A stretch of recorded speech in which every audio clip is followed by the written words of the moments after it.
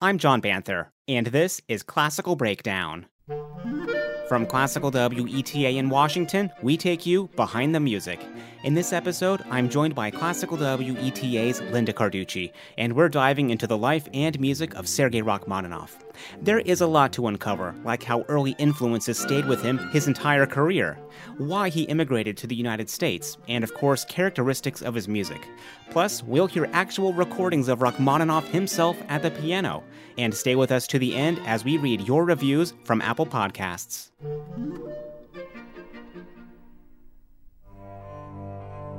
When I think of Rachmaninoff, Linda, I think of those long, drawn-out melodies and rich, almost nostalgic-sounding harmonies too. But after listening to a lot of Rachmaninoff recently, I forgot how film score-like his music was before we even had films at this point. Maybe it was just that Russian storytelling quality. Yes, long melodic lines, storytelling in music, and big chords. But you're talking about the scores for music. Of course, sometimes they would borrow from sounds like Rachmaninoff. Oh, yeah. And there were many years when people maybe didn't consider Rachmaninoff an A-list composer because they thought, well, he sort of sounds really romantic and almost like film scores. But when you dig a little deeper, you can see that there is a wonderful innovation going on in his music. Definitely. And there's a little bit of trivia that I can kind of already just tease a little bit about Rachmaninoff, and that is the question, where was his final concert? The location is not something you would think of right away for this big Russian composer, but we'll answer that as we go along towards the end of the podcast. Rachmaninoff, a tremendous influence on composers, musicians, especially pianists, as we'll hear. He was born April 1st, 1873, the young Sergei Vasilyevich Rachmaninoff, born into aristocracy, wasn't he? A musical family, started piano early at age 4, but shortly after here, his father totally mismanaged the whole family's finances and estates. Yes, he didn't have a strong relationship with his father. He did with his mother, though, and his aunt and his grandmother. And his grandmother made a very important impression on him. She would take him to Russian Orthodox church services. And it was there that this very young Sergei would hear this music that would be coming out of these church services. Liturgical chants, church bells. And maybe that's, too, where he first became exposed to the Dies Irae chant, the old medieval chant that he would use in some of his later compositions. Oh, definitely. And like so many composers, they're exposed to something when they're young, and it kind of just takes them through or is part of their career in some way as they compose and write music for the rest of their life. He was, of course, talented, but worked very hard, taking lessons, practicing the piano. His parents ended up splitting up, of course, with the father's mismanagement of estates and money. But he, at age 10 years old, I think he was 10, when he first got a scholarship to the St. Petersburg Conservatory. And it was there he discovered pretty quickly, I think he said, quote, I must become a composer. Yes, and he did have a talent for playing piano, but there are some stories that maybe he wasn't the most diligent student while he was at the St. Petersburg Conservatory. He had failed his general studies there. People noticed that he had talent at piano, but maybe he was just not living up to his potential. And he had a relative, I believe it was the cousin of his mother, maybe, or his grandmother, who was a famous pianist and was with the Moscow Conservatory, and so recommended that young Sergei now go to the Moscow Conservatory to finish his studies there because there was a notoriously strict professor of piano there, and maybe that extra discipline is what little Sergei needed. Yes, I think you're talking about, his name was Nikolai Zverev? Yes, and his relative was Siloti, by the name of Siloti, Siloti. Mm-hmm. But the professor at the Moscow Conservatory that you're talking about, who was notoriously strict, was Nikolai Zverev. Okay, and we'll mention him again in just a moment. And this is also at the same time, right, I guess, with his aunt and uncle as he's spending time in Moscow at the conservatory. He first visits this private country estate of the family, Ivanovka. And this is where he had a huge influence or kind of introduction to a lot of folk music, too, I think, in the area, kind of following along with the influences that he would get from the Orthodox Church as well.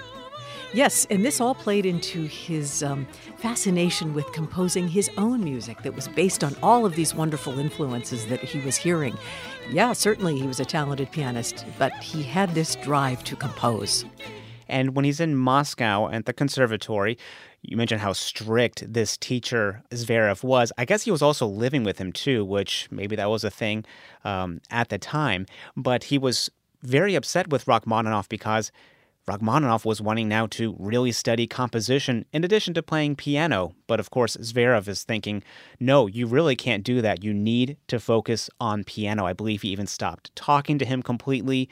And this is something that, not to this level, but happens in conservatories today. It's usually out of good interest on the teacher, for the student, in that they don't want them to be distracted with something else besides their principal instrument or study, whether it's piano or a string player wanting only to focus on chamber music as opposed to their orchestra classes, things like that. But this was pretty extreme, not talking to him at all after he just kept composing. Yes, and as you say, Zverev was looking out for this young man, his teenager's best interests, maybe thinking that, well, there's a little bit of a risk in becoming a composer and making a living at that. But if you were a great pianist, just think you can tour all over the world and play all of the great piano music.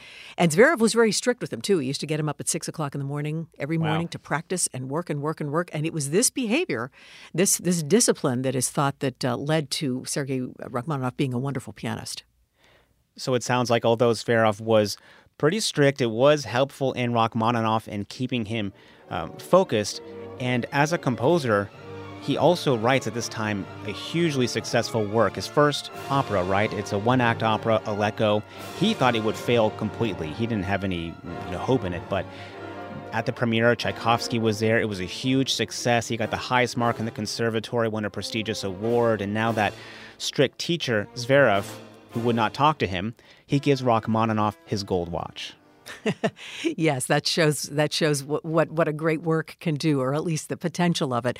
Tchaikovsky took notice of this work that you talk about that Rachmaninoff wrote, and Rachmaninoff revered Tchaikovsky. He grew up listening to his music, so this was a wonderful boost for the teenage Rachmaninoff. And yes, as Rachmaninoff, he's a great composer. We know that, but it's still a little unusual to have someone like Rachmaninoff write in this Aleko such a command. He has such command over orchestration, harmonies, color, over everything. It's like, this is a pretty huge work to kind of debut yourself with. It is thought that he had a great command of counterpoint, of harmony. These were things that he was interested in and obviously had a great talent in. And soon after, he graduates from the conservatory, and that's when he writes another work that ends up being basically, I think, his most popular, right, for the rest of his life. And that is, from a set of preludes, but it's Prelude in C-sharp minor. We hear such great influences, I hear Mussorgsky, I hear Rimsky-Korsakov in this opening. It's this Russian sound. Sounds kind of like church bells, although Rachmaninoff may have said, that's not what it was at all. But this was so popular, he had to play it at his concerts until he died, and he got kind of sick of it. You mentioned church bells. That's exactly what I hear with the Prelude in C-sharp minor. And the beginning, of course, of the Piano Concerto No. 2. That's obvious bells. But growing up, he would go to the church services with his grandmother and hear these church bells and hear the chant. But we hear this, shall we say, a thought of bells, a memory of bells in the music. And this Prelude in C-sharp minor, which was an early work of his, opens up with these large chords that are very similar in rhythm. They're all pretty much the same rhythm that evokes a church bell. And I think that there are many composers who will say, well, they wrote something maybe earlier in their career or maybe middle career that they didn't really think was that great of a work. And it gained so much popularity that sometimes the rest of their life they kind of shake their head and scratch their head and wonder why this is so popular. Ravel's Bolero is a great example. Yes. Rachmaninoff said, I wasn't really thinking about bells. He said that later. I think you're exactly right with that. My uneducated opinion and guess here, if I have to make one, is that was just him kind of displaying a little bit of control over the piece, maybe, having a go at it because it definitely sounds like bells. And I think he was just annoyed that it became so popular. It was his way of having some fun, even though he had to play it. Right, that's right. To his credit, he went on to write quite a number of preludes for solo piano. Yes. Another work at this time, absolutely beautiful, the Trio Elegiac number 1. He's only 18 years old still when we're hearing this, and this is when I think we really start to hear these long, stretching melodies. We can hear how Rachmaninoff is already doing that. Melodies, and we're saying long and stretched out. Of course, a lot of melodies are long and stretched out, but with Rachmaninoff, he's using at times as few notes as possible, and he's just letting them sustain, but they're still moving forward in a way that a lot of composers, I think, just would not be able to do. A long, sustained melodic line, and he was able to do that even in piano, too. It's difficult to do that in piano because the sound decays.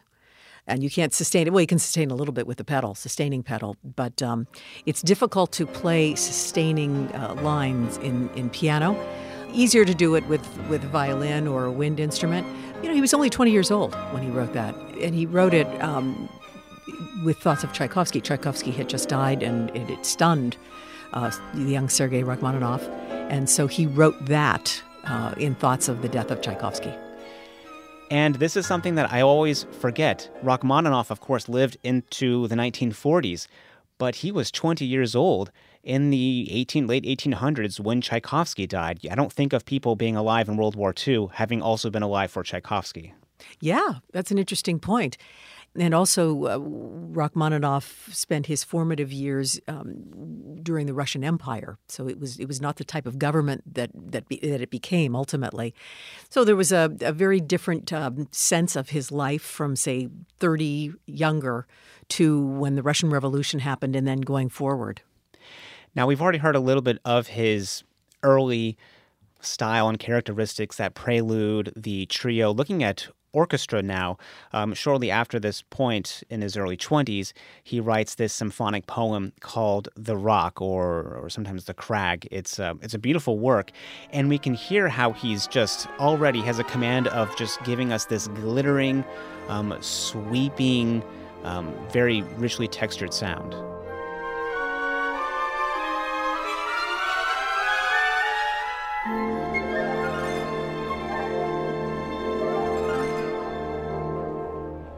He's a great pianist, and we know that, but it's so amazing to hear someone being such a great pianist, but also have such command at this time over the orchestra. Yes, and it's a transparency. Do you notice it's not overcrowded? He has the exact perfect balance. So there's transparency, there's some shimmering there. He knows which instruments would create the exact sound he wants. It really is something that he heard in his brain. And of course, this was taken from years of listening to music, and not just piano music, but from all of his life. And later in the work, he's able to do almost the opposite, have, at the right time, very thick, very heavy, and a huge sound. He's able to balance all of this stuff already in his early 20s, and already after having kind of a blow with his huge hero's death just a year or two before. Now, this is kind of where I think of his career in two parts. Part one, what we can kind of think of now as he's in his 20s and he's growing into it. And he had a good start with the opera and the trio and the symphonic poem we just heard, but things went pretty downhill after Tchaikovsky's death when he lost a big contract with a theater for his music. He had to go back to teaching private piano lessons, and in 1897, it went very poorly, didn't it, when he had his Symphony No. 1 premiered. Yes, it was a work that, again, was based on the chants that he had heard in the Russian Orthodox church services. He was a young man at this point and was putting together all of these sounds that he had heard growing up and his thorough knowledge of Tchaikovsky. Put together this Symphony No. 1, and it was presented as part of a concert series for young Russian composers. So we would have every reason to believe that this young Sergei Rachmaninoff was very confident of this work. Yeah. But the premiere was an absolute disaster. I mean, in almost every sense of the word. And a lot of the blame lies with the conductor and great composer, too, Alexander Glazunov. He had a drinking problem, and people were saying he was drunk In the concert, he was drunk. In the rehearsals, and a main conductor's job is time management in rehearsals. That's the biggest thing that they do. They need to make sure that all of the time is used to rehearse everything that needs to be rehearsed, all of the transitions, all of the difficult parts, and this is a difficult symphony. None of that really happened. And Rachmaninoff, even in the rehearsals, thought, wow, this is going to be a disaster. And at the premiere, they couldn't play together. It was a mess. Critics ripped it apart. Rachmaninoff didn't even stay during the concert. He left like halfway through his symphony and just ran out of the hall. It was said that he said that at that moment that he wasn't affected by its lack of success. Mm-hmm. He wasn't affected by its critical disapproval. It was said that he thought to himself that maybe the work wasn't as good as he thought it was. I've seen that too. I mean, I definitely agree with that. There's part of me that thinks we hear this symphony today. It was never played in the rest of his lifetime, but we do hear it today. It is recorded. It is interesting. There's so much great textures. The opening of each movement is almost the same rhythm. That's a nice kind of contextual thing that carries itself throughout. But it's just a shame. I think if it went better, he would have liked it. A lot of Russian composers, also Tchaikovsky, would hate the symphony when it was premiered, and then a year later would love it. Rachmaninoff never even got that chance. As you say, it has very interesting textures to it. I agree with that, too. And we can look at it now and listen to it differently than the original audience did during the premiere, because we're hearing now professional performances of this, well-rehearsed performances of it. But it does have wonderful texture to it. But Rachmaninoff, like Tchaikovsky, was self-critical. Yes. And he could get down on himself and depressed if he felt that maybe he wasn't working well, if things weren't working well for him. Depression is the word here, because for 3 years he went into a pretty deep depression, stopped composing. I'm not sure he was really playing or keeping up with playing as he should have been. He was still playing, but maybe not as much as he should have been doing. No composing at all. It was very, very dark period for himself. And then thankfully in 1900, in his later 20s now, he starts going to therapy. And after many, many, many months of therapy, he starts to compose again. And then his first work he completes shortly thereafter, his second piano concerto, dedicates it to his therapist. And it's an absolute comeback work, isn't it? A masterpiece. Yes. Can you imagine? So maybe a psychologist would tell you that in all those 3 years where he was sort of hibernating, if you will, and secluding himself and in depression, there were ideas still stirring in his brain. He was still maybe working. His brain was working on putting things together. And so maybe somehow his doctor, Dr. Dahl, was able to unlock some of that was there, get him past this block that he had of being self-critical and down on himself. And they finally emerged into a masterpiece, his Piano Concerto No. 2. The opening is beautiful. It's so Russian sounding as well, and just this sweeping background with a melody just floating over top. It's just an absolute comeback work. Thankfully, one that went very, very well and kind of catapulted him back into the light. Now, he also gets married at this time, too, and he gets married to his cousin, Natalia Satina, I think is how we say her name.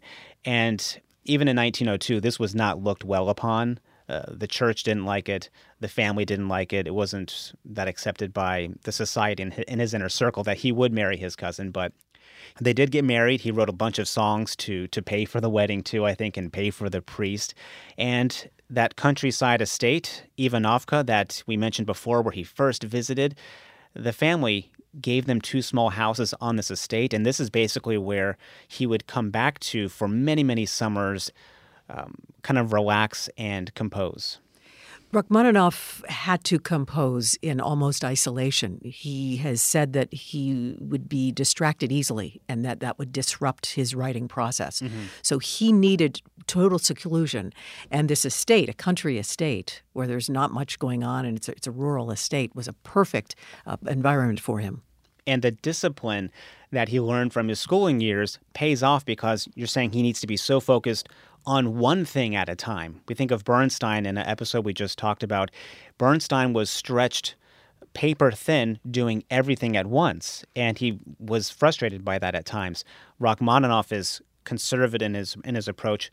I'm composing now, and that's all I'm doing. Or I'm performing now and touring, and that's all I'm doing. He was able to really sit down and do that, which is why I think he had the career he had. But we start to see something in him that I think carries him through the rest of his life, and that is he gets this job to be a conductor at the Bolshoi Theater in 1904. He's like 31.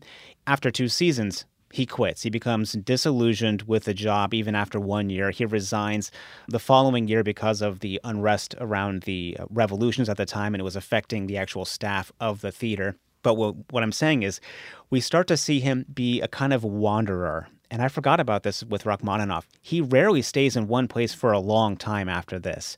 He's going from one estate to compose to somewhere else. I'm going to go here and rest. I'm going to go here and compose. I'm going to go here and perform. He was just kind of a wanderer at that point. Yeah, I think there was a period of transition when he became married now and he was settling in and he was on this estate and he considered this maybe his home. But as you say, he was starting now to work a little bit. They took a tour of Italy with he and his family and they started wandering a bit. But I think still in that transition period, they considered Russia home. Oh, yeah. And he would return home to Russia and to this state that you're talking about. So in his mind, Russia was still his home, even though he was traveling other places. And let's remember that the 1917 Russian Revolution had not yet happened. Yes. There were stirrings, and there was a lot of political upheaval now, a lot of social upheaval starting to happen in Russia. But it was still Tsarist Russia. Yeah. And for Rachmaninoff, this was his home. Yes. Another very popular work that's played quite a lot is his Second Symphony around this time as well. This one, thankfully, he wrote another symphony and didn't leave it at his first, which didn't do so well. This one, I think the orchestration is a little bit cleaner. It's a little more buttoned up, and we get one of his most beautiful and beloved melodies, long, drawn-out melodies in the third movement, the clarinet. It stretches and it goes on and on and on. It sure does, and that shows us the talent that Rachmaninoff had for writing melodies. But also we see him now, as you say, with different orchestration in his Symphony No. 2 than his Symphony No. 1. Symphony No. 1, very exciting, and as you say, it had a lot of nice textures. Symphony No. 2 now, which was composed 12 years after Symphony No. 1, a little bit more polished now. We can see a little bit more polish.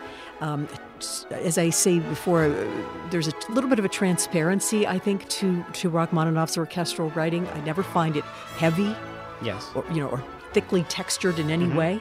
There's a transparency and a beauty, and he lets the melody shine through. And he's become a master orchestrator at this point. Yes, I love it. He goes on, at this point, in 1909, his first tour of the United States, and he takes with him a new piano concerto, his third one. He's in Massachusetts. He goes down to New York City. He premieres that piano concerto. It's a big success. Even the following year, doing it again with the New York Symphony with Gustav Mahler conducting. I can't imagine that, sitting in the audience, Mahler's conducting. It's the precursor of the New York Philharmonic, and Rachmaninoff is playing one of his piano concertos. Can you imagine the evolution that Rachmaninoff has taken here from someone who was very insecure and for 3 years couldn't write and was depressed and all? Now he comes up with, say, for example, Symphony No. 2, which was a great success for him, and it shows a polish and a mastery of orchestration. Then he comes up with the Piano Concerto No. 3, which is a wonderful masterpiece, and everybody acknowledges that it was. Can you imagine the boost to his confidence? Now he realizes that he is, at his heart, a composer, and that's where he will make his name. He's a great pianist, too, but he had it inside of him, these ideas that he wanted to put out on pen and paper. Now, you're a pianist, of course. What about his third piano concerto, maybe his most performed one? What about it for you is just so great? I've never played it, but I can probably sum it up in one word. Fear. Fear. Yeah. It is so difficult and so demanding, and even just looking at the score is miraculous. He wrote it for the pianist Joseph Hoffmann, who was a friend of Rachmaninoff's, and Hoffmann didn't play it. He said it wasn't for him. Gary Grafman, who is a pianist and a teacher in our lifetime, I think, had a wonderful quote about the Piano Concerto No. 3 of Rachmaninoff. Gary Grafman lamented that he had not learned this third piano concerto as a student when he was, quote, still too young to know fear. Ah, wow. It's a difficult work. But it's an exciting work, and it's a varied work. Rachmaninoff continues with his talent of writing wonderful melodies that are in here, moving melodies that just sweep you away, and yet he can weave them in with very dramatic moments, with large chordal segments, and still keep the melody going. It's a varied tapestry of a work, I would say. After this very successful tour, he goes back to Russia. He takes this great position. He's vice president of the Imperial Russian Music Society. He becomes a conductor of the Philharmonic Society of Moscow, I think it's called. But he quits 2 years after that. Again, he kind of moves from one thing to the next. He goes to Switzerland to compose. And it's just, I think he's just on a high coming back from that United States tour. And we'll get to next what I think we can call Part 2 of Rachmaninoff's career. That's right after this. Let's take a quick break. Classical Breakdown is made possible by Classical WETA. Join us for the music anytime, day or night. To listen live, just go to our website, classicalweta.org, or download our app. It's free in the App Store. So looking at Rachmaninoff's career now, I think of it kind of as Part 2, kind of a reset, because we get in 1917 this revolution, which was also violent in Russia, and this was a turning point for Rachmaninoff. I mean, just for instance, that beautiful country estate in Ivanovka, it became occupied by the Revolutionary Party. It was eventually basically mostly destroyed. He wanted to, escape this somehow with his family to safety, and he kind of found his out, didn't he, through a concert tour in Scandinavia, because there were no permits to really leave the country at this time. He wasn't able to do that. But through this tour, he was able to basically say, okay, I'll take my family. We're just going to go on a tour of Scandinavia and come back. But of course, they never came back. You can imagine how devastating this would be for Rachmaninoff and his family. He was born in Russia. He was Russian.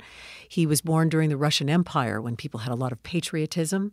The Russian Empire, the Tsarist Russia. And now to see these two revolutions that happened in the year of 1917 that were just very upsetting to the whole society of Russia, and people not knowing where they were or what they had anymore. They did not know if they had security anymore. We saw people whose homes were confiscated, not just Rachmaninoff. They were confiscated by the socialists who were moving in. So he thankfully finds himself an out through this tour. So he leaves Russia, and it seems like pretty quickly word got out. Rachmaninoff is not going to return. He got these very lucrative job offers in the United States, conducting posts with the Boston Symphony, the Cincinnati Symphonies, huge positions, and he turns them down. It's amazing. And after this tour, he does, of course, make it to the United States. He's already a rock star. I read that people were crowding wherever the ship comes into port. People were crowding just to see Rachmaninoff and his family come off of this ship. And he found himself quickly able to basically land in New York and then start up a full-time, huge performing career in the United States. He enjoyed an upper-class lifestyle. He had a chauffeur. He had a great apartment. I think the same building where the Gershwins would then also live a few years later. He really found himself at home in New York City, but of course, he missed Russia. I think he said that when he left Russia, he lost his desire to compose. He said, I left behind my desire to compose. Losing my country, I lost myself also. It was devastating for him to see Russia in such upheaval. Also, though, he wasn't completely happy with coming to New York. From what I've heard, he said that he thought we were all a little bit too businesslike. There was too much business going on. Oh, yes. Yes. He wanted to see maybe a little bit more of an arts world. But as you say, eventually he settled in and began to enjoy living in New York and other places in the United States. He visited San Francisco for a while. Mm-hmm. And he was greeted so well here. People very much appreciated him. And a couple of things. One, he lost his country, but he did everything he could to kind of bring the country to him. when he got this, I forget where it was, he had kind of an estate or a nice house, and he hired all Russian employees, the people who are, whatever, cleaning, they're Russian. The cook, they're Russian. Everyone's Russian. They speak Russian. They celebrate holidays, big festivities. It was like a little bit of Russia was brought into his own little world. But this meant, while he's in the United States, he was a performing concert pianist. He was touring. And knowing his discipline that we've talked about so far, that's really all he focused on. We only have 6 more works for the remainder of his life. Over these next 20 years, he's performing over 1,000 concerts. Right, because that was when he had said, as you said, that he left behind his desire to compose when he lost his country of Russia. So with that in mind, he was setting out now to be a concert pianist.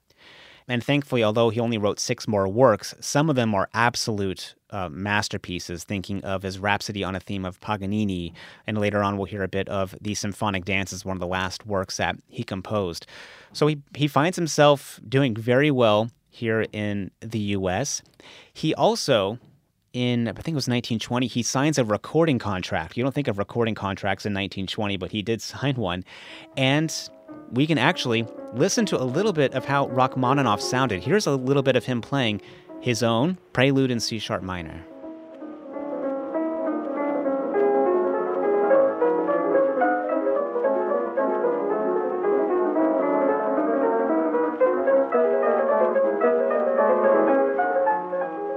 It's fascinating to hear Rachmaninoff play his own music, and we sometimes on Classical WETA will play recordings of him that were made in the 20s and in the 40s of his transcriptions of other composers' music.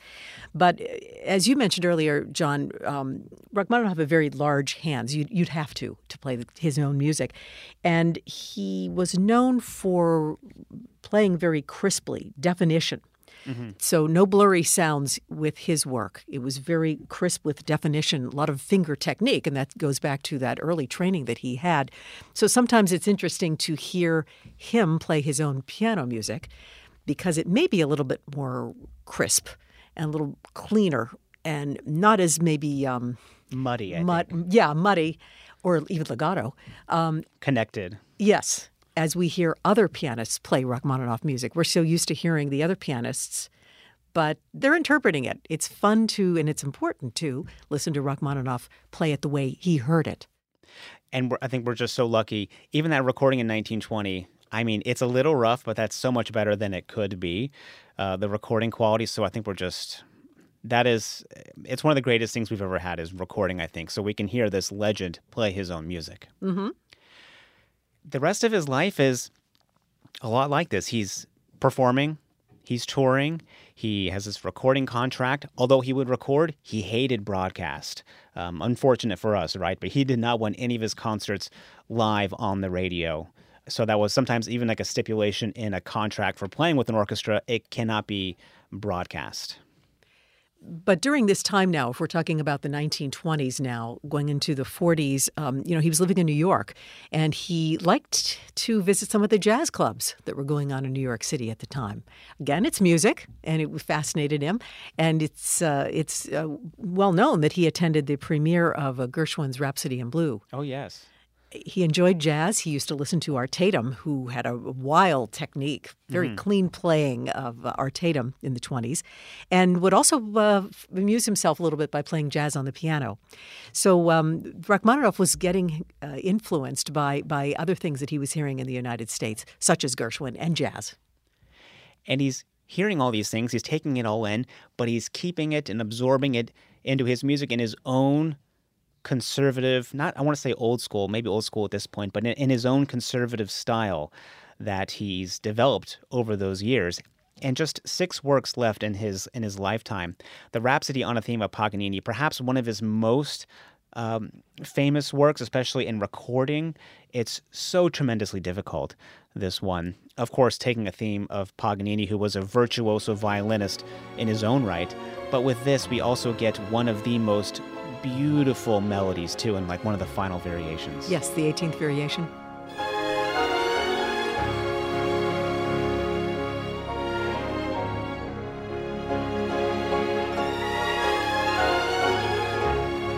He's also at this time, this is the 1930s now, he is having health problems. That's another thing I was surprised about was even before this, he had a lot of surgeries. You got to be pretty brave. I mean, what else are you going to do, I guess, even in the 1920s to get a surgery, but he had several. And some of his health issues may have affected his mood. So when we talk sometimes about how he was self-critical or would get into to blue periods, some of that may be related to the health problems that he was having. Definitely. And he did go back to Europe, not Russia, of course, but he did visit back in Europe and perform.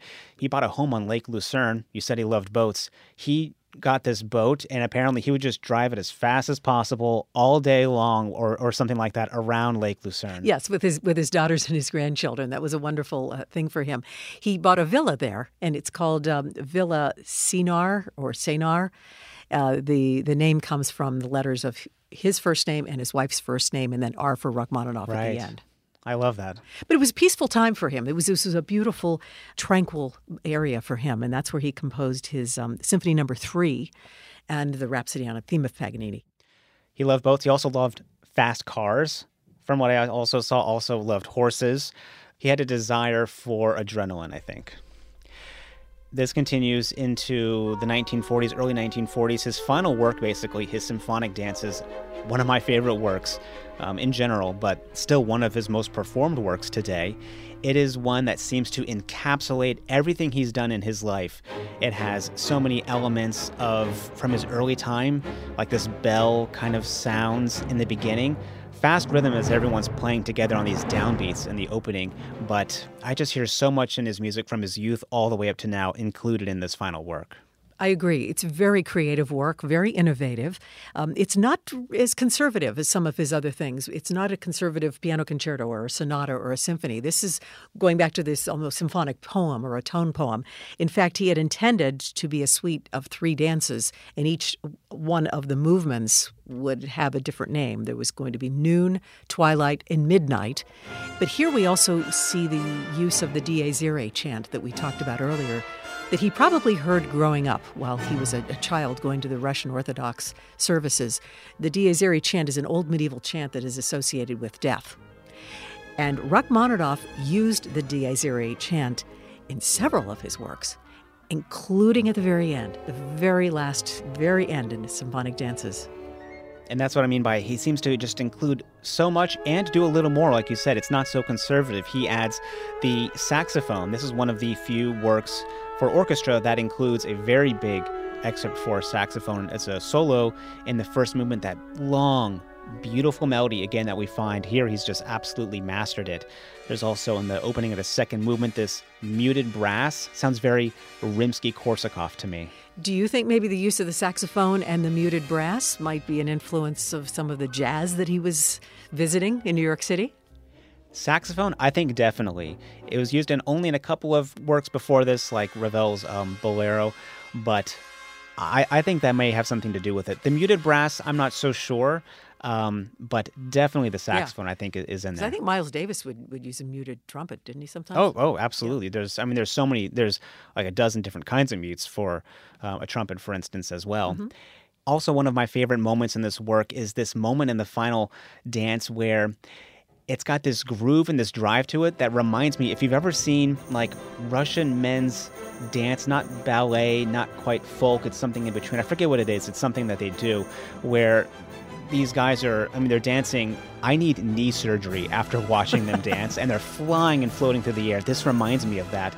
So that's what I mean. It's just including everything, his Russian heritage, the Dies Irae, saxophone influence from what he's hearing in New York and more. It's just all encapsulated here in a work that he composed, his final one.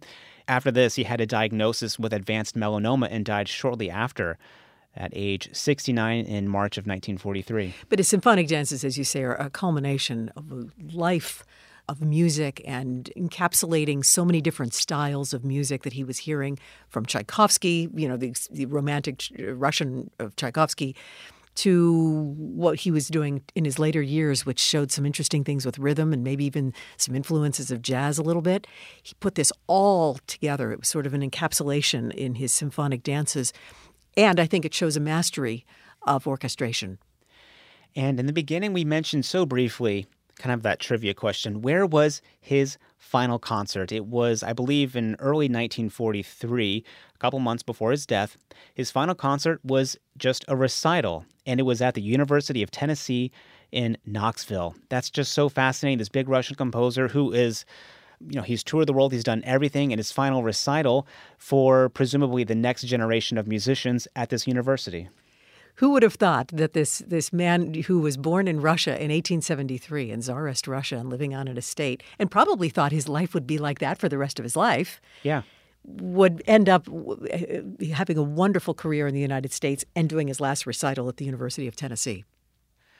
I'm sure they brag about that at the university. They have to, right? I mean, sure, how could you not? Sure. And the recital, by the way, included Chopin's Piano Sonata No. 2, which has a funeral march in it. And we can leave it with this, a little bit of Rachmaninoff playing Chopin, not the one you just mentioned, but this waltz in E-flat.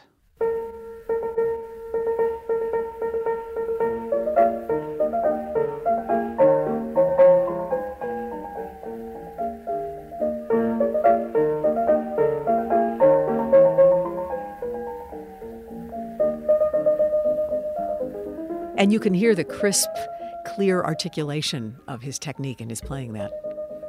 Probably going all the way back to his early studies with that cruel but necessary Sverov instructor at the conservatory. Well, that's Rachmaninoff in a nutshell. Of course, there's so much more to this composer. There's a lot of choral music that we didn't quite get into, some songs. We'll put all that and more on the show notes page at classicalbreakdown.org. But now it's time to read your reviews from Apple Podcasts. So what do we have, Linda?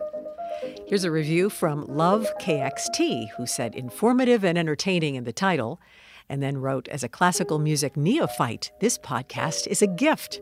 My appreciation for music has deepened greatly since subscribing. Thank you so much, Love KXT, for the review and the 5 stars on Apple Podcasts.